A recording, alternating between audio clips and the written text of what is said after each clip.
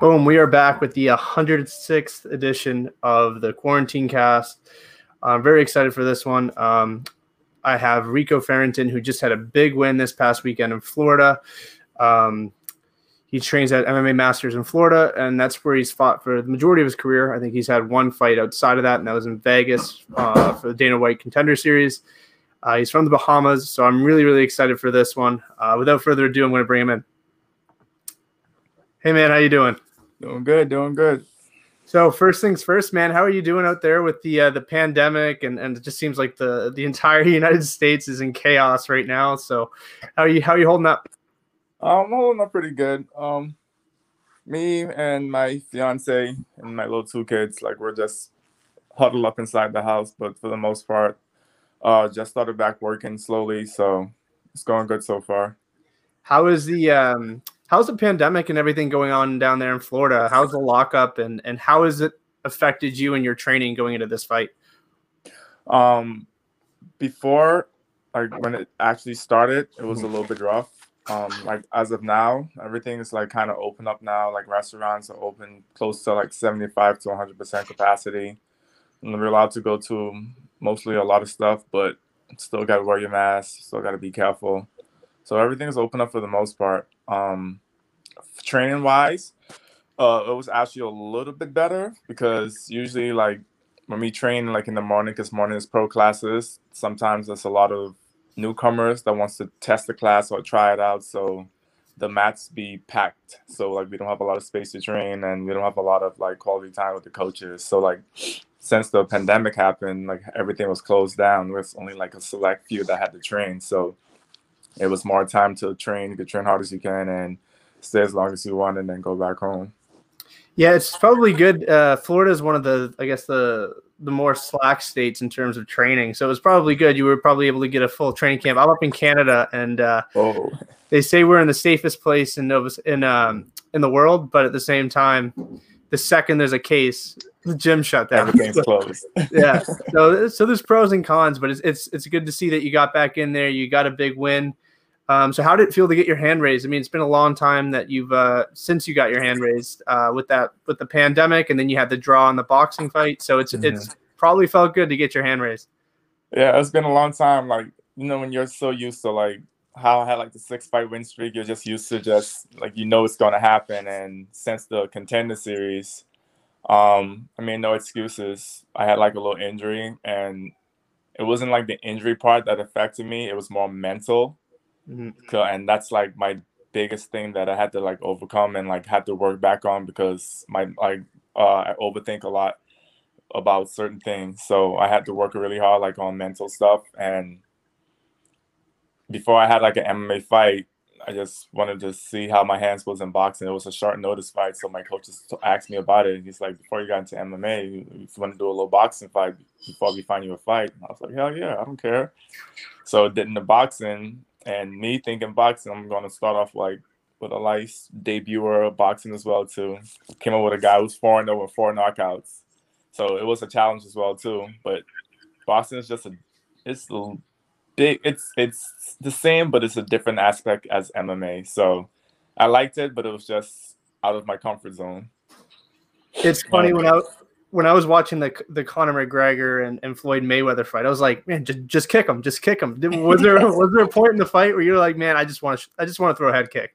Not necessarily head kicks. It's just certain moves that he does, like they go so low, like to your knees, and like it's such a reaction. Like if your head past your waist, I'm gonna knee you, or if you get too close, I'm gonna clinch you and try to take you down. So like it was some point like when we were fighting, and every time you get close, I clinch him, and like in my head I want to clinch. So, and I heard them talk. I watched the fight over, and I heard them talking. So he's clinching a lot, but as the fight go on, it was to my advantage because I know he's probably good inside the inside. So I'll just get my little couple pieces off and then clinch him and back away, and then use my stand up. So it was good. It's just a different type of cardio. Like, you know how you have wrestler cardio and you have jiu-jitsu cardio. It's a different type of cardio. But I felt good.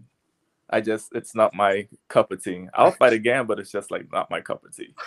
It was a good tune-up though, because you look really sharp and a big win, rebounding from your loss a year ago on the Contender Series. So describe the emotion getting your hand raised after such a long period of time in the sport of MMA.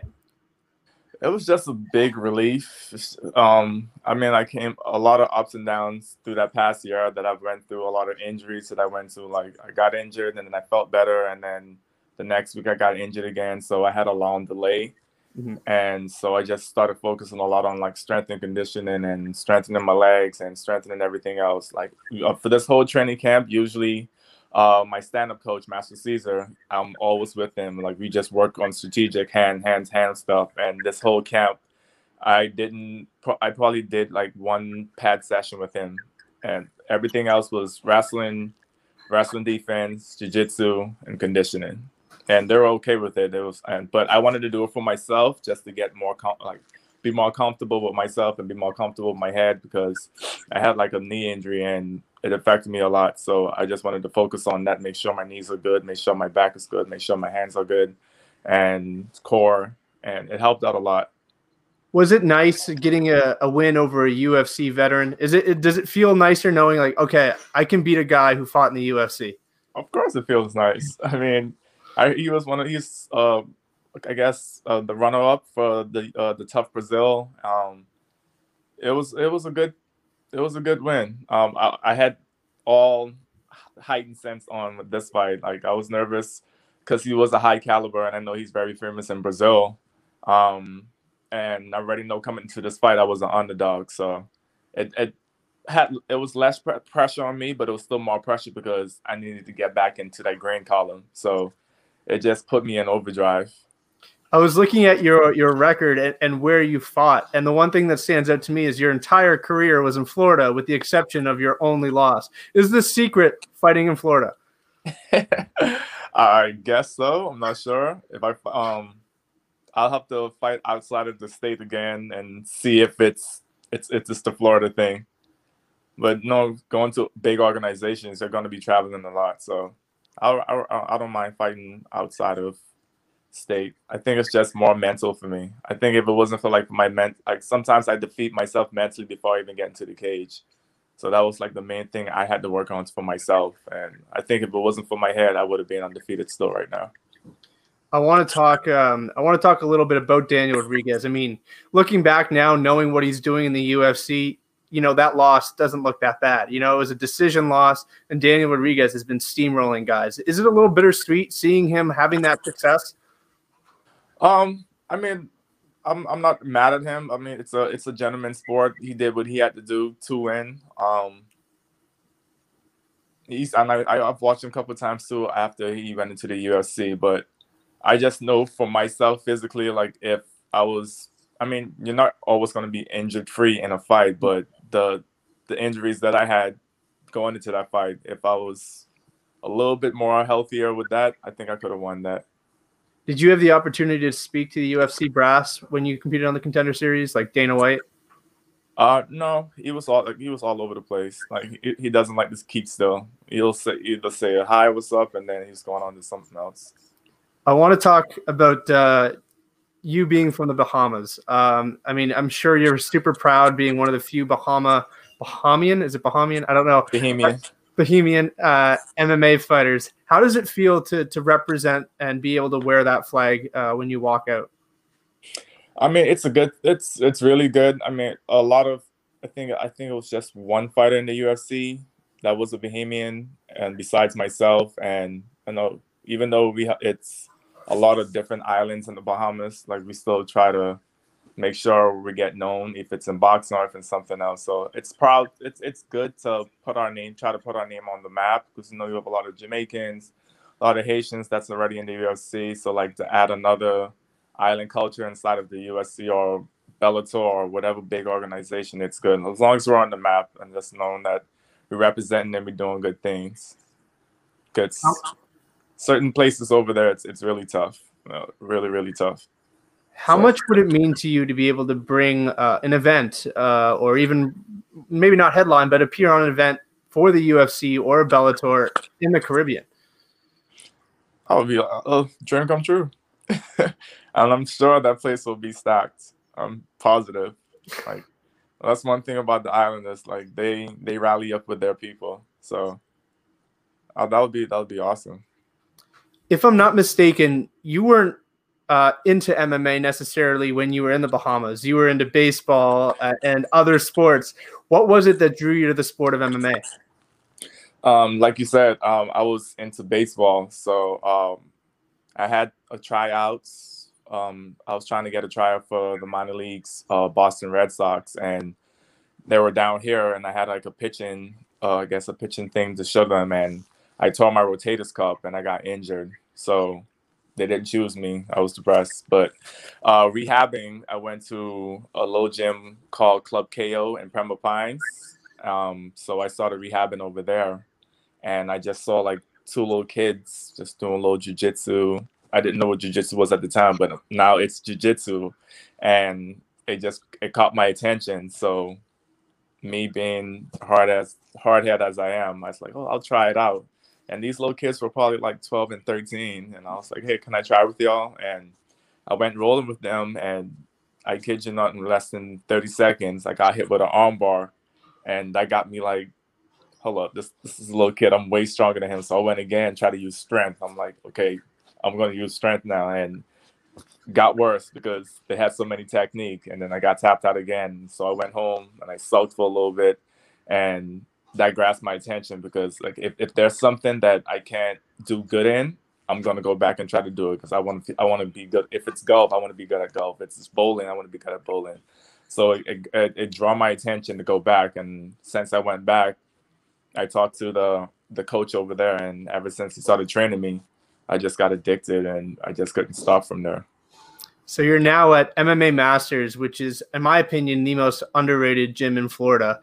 You've got guys like Danny Chavez who trains there, and I guess more notably Colby Covington. What's it like training at MMA Masters, and what have they done for your career?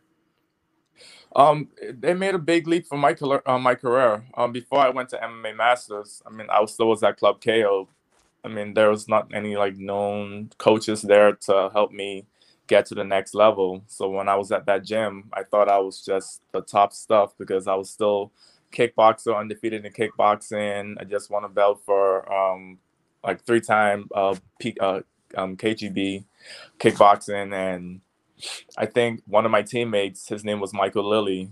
I was supposed to fight for Fight Time Promotions for the 170 belt for their amateur, and I noticed Lilly fought a couple of times and for that show, but he was so huge. I was like, there's no way he could make 170. Like, they have to be lying. And they called our gym saying I have to fight him for the belt. And ever since then, they told me that. I declined it. And then the next week, I hit him up. I was like, hey, can I train at your gym?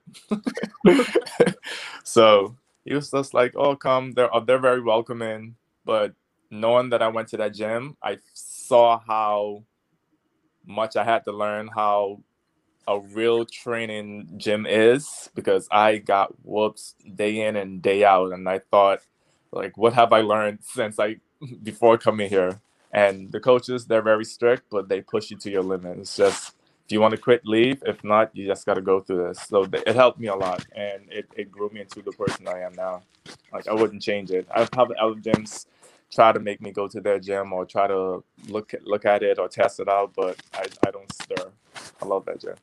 I think that's the key. I mean, you hear it so many times. I mean, a lot of people like the big gym feel, a lot of people like the smaller gyms, but the key is just finding one that fits you, and seems to be the key to success for so many guys.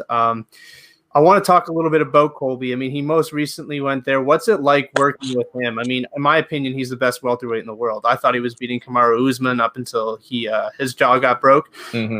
So what's it like when a guy like that comes into your gym? Is it humbling knowing, like, okay, this guy is really good, but at the same time, he's the best in the world. So if I can even last a minute or two with him, I'm good. Like, so what was it like when you walked in the gym?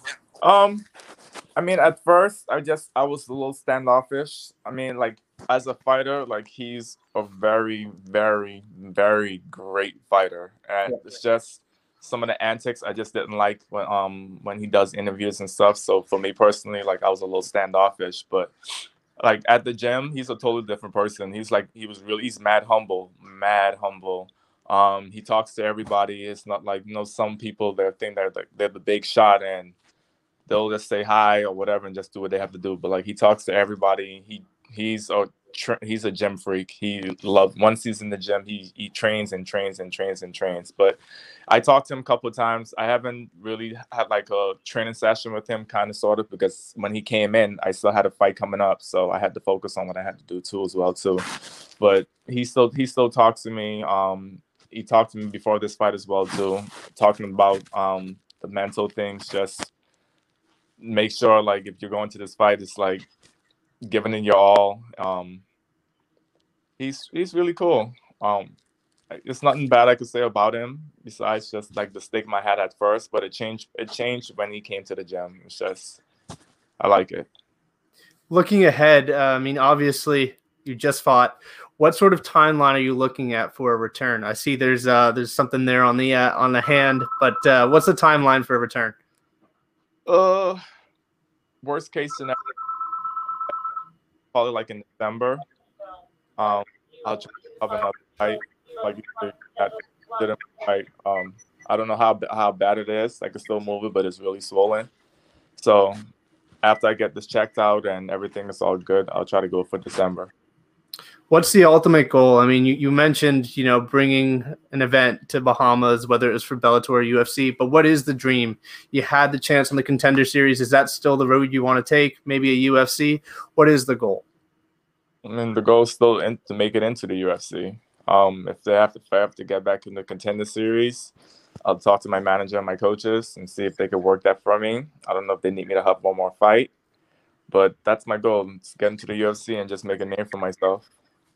One of the things I really like about one of the things I noticed right away was how tall you are. I was like, how does this guy make 170? So why 170? Is 185 like, why not go 185? You're massive. What are you, 6'5"? 6'4". 6'4". Give or take. I don't mind fighting at 185. My coaches talked to me about it too. I fought at 185 before. I just gotta do a lot of strength and conditioning to get to a certain weight and hit like that 200 mark. Because my weight now, I could make 170 easy. So, and I felt comfortable at it. So I've never had a problem like cutting weight, and I could still eat as much as I want. So I just felt comfortable at 170. So I didn't want to change. Do you feel like that length and size makes a huge difference there at 170? It's good and it's bad. Gotta know who you are with your height, because like you said, you have wrestlers, like, they love tall people. It's easy for them. Yeah. But overall, I think height is like a good advantage for me, because I mean, I'm a weird one tall person. I'm very fast for my height, and I can move very good for my height. And I got really good takedown defense. My jiu-jitsu is pretty good. I just haven't used it yet in the fight, but I think overall, I think it's really good for that weight class. It's all right, I'll ask you a couple more questions, and then I'll let you go. One of the things that really where I built my platform was making predictions for upcoming fights. So I don't know how in tune you are for the UFC and if you watch all the fights, but there's a big flyweight fight coming up with Deiveson Figueiredo, who looks unbelievable, against Alex Perez. Who do you think wins that fight? I still think Figueiredo is going to win that. I mean, other buddy, I forgot his name. I watched him fight. He's a top dog, and he's climbing up in the ranks. But I think Figueiredo, he found himself. Like, he's honed in, and I don't think he want to give that belt up anytime soon. So I'm gonna watch it, but I think he's still gonna walk away with that fight.